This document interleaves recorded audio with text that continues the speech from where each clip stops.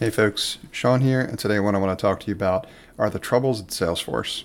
Now, in a recent TechCrunch article that I've read, it's talked about the details of Salesforce not giving future revenue projections at year end, which is highly unlikely for them. Doesn't sound like a big deal, but it is in this case because it's something they typically always do. And in the article, it talks about what they provided as justification for not doing that, which are economic indicators, not just for their company, but for their customers as well too. And that's certainly understandable. I can understand how that could play a role in it. Other people are talking about the turnover at the executive level, which has been more significant in recent years. Even the companies they've acquired like Tableau, they're seeing turnover there as well too, and at the highest level. So that is one element for sure.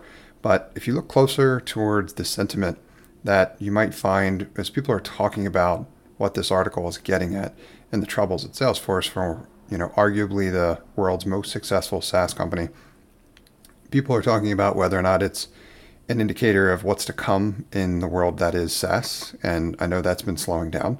So that's definitely a factor and a concern. And I think that's likely a contributing factor as well too. But what I'm trying to really get at is what could potentially be happening, but specifically at Salesforce, that's contributing to their troubles.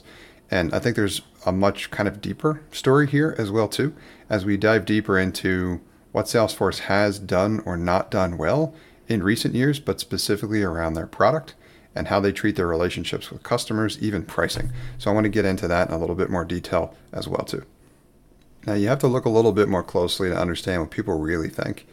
And for me, I know Salesforce provides a lot of people with a lot of value, but I've always had trouble with it for various reasons. And there's a Reddit thread that links to this TechCrunch article that I'm referencing, and in it, the comments I think are really interesting.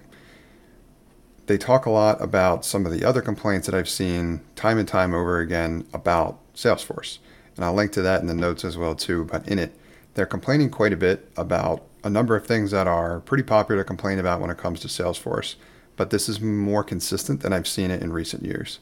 And it's largely due to Salesforce's exorbitant pricing, their relatively inflexible contracts, which seemingly lock you in for long periods of time, and the overall product experience and just the capabilities of the product and how it can be so cumbersome and hard to use.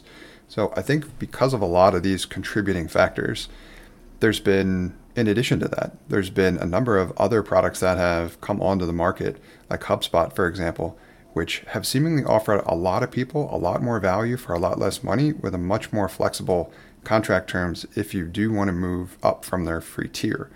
I think that is a much larger potential contributing factor to the troubles at Salesforce at the moment, and it's kind of what they're glossing over and not really talking about, is their way of doing business for them was essentially prohibitive for a lot of people. And as people got locked into these contracts and didn't want to have to deal with that any longer, they started looking for other options when they could.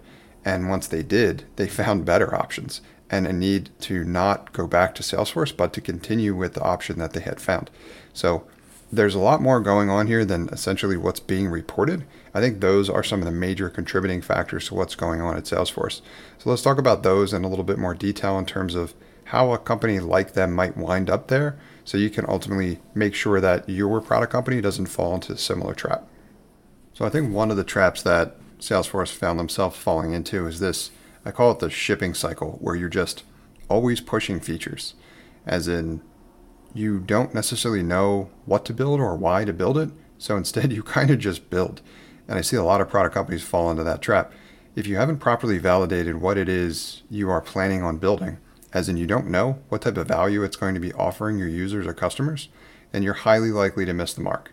And I think that's what's continued to happen at Salesforce. They have grown so wide and deep in many areas, making their product cumbersome and really difficult to use. So that's one of the number one challenges at Salesforce, is it's a very high touch product, which requires a very complicated operation to get people up and off the ground and using it. As such, it's difficult to get value from relatively quickly.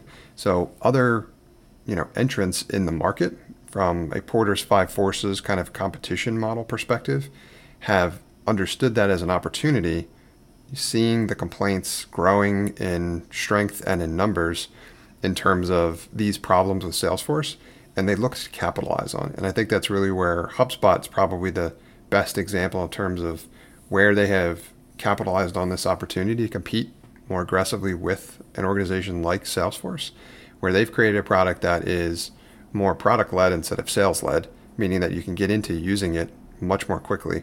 They've obviously got a free tier. I've used it extensively myself and gotten a lot of value out of it. And you also have a lot more fully featured and advanced products that you can take advantage of as well if you want to go that route. But not before they kind of get you into their ecosystem and before they've provided you likely with a lot of value, ideally also potentially even for free, which is a dramatically different experience than the one that Salesforce provides. Now, I understand the products are still different and use cases be what they are, but in this case, that taking that approach, I think, has continued to contribute to things being more difficult for Salesforce. Add to that the rigidness and the inflexibility of their contracts and locking people into the product. That, while that might sound great from a revenue and a retention perspective, if your customers stop using your product, that's a huge risk. And that's likely another area where Salesforce kind of has fallen asleep at the wheel, as in you need to be paying attention not just to, are you closing people and getting them into your top line revenue or into your product, but are they continually using their product and are they getting value out of your product? If those things aren't happening, which I've seen that start to fall off quite aggressively in recent years, that's another huge flag. So these are things that you should avoid at your own product organization. You need to make sure that you're building validated products and features with customer discovery and research, as well as you need to make sure that your product provides a good experience and that once people purchase your product, they are actually using it and using it actively.